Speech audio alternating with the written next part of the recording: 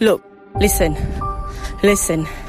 Bila kita nak buat benda yang best, bila kita nak buat benda yang sangat best untuk kita, bear in mind, it's not going to be easy. Daripada awal lagi, kita kena ada vision.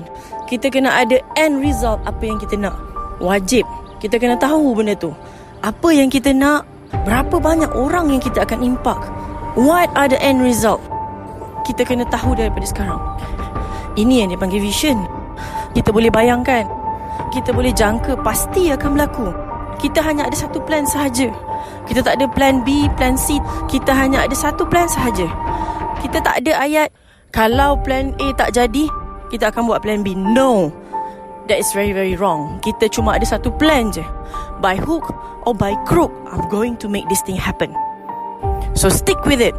It's not going to be easy. It's going to be hard. It's going to be challenging, but it's going to be worth it.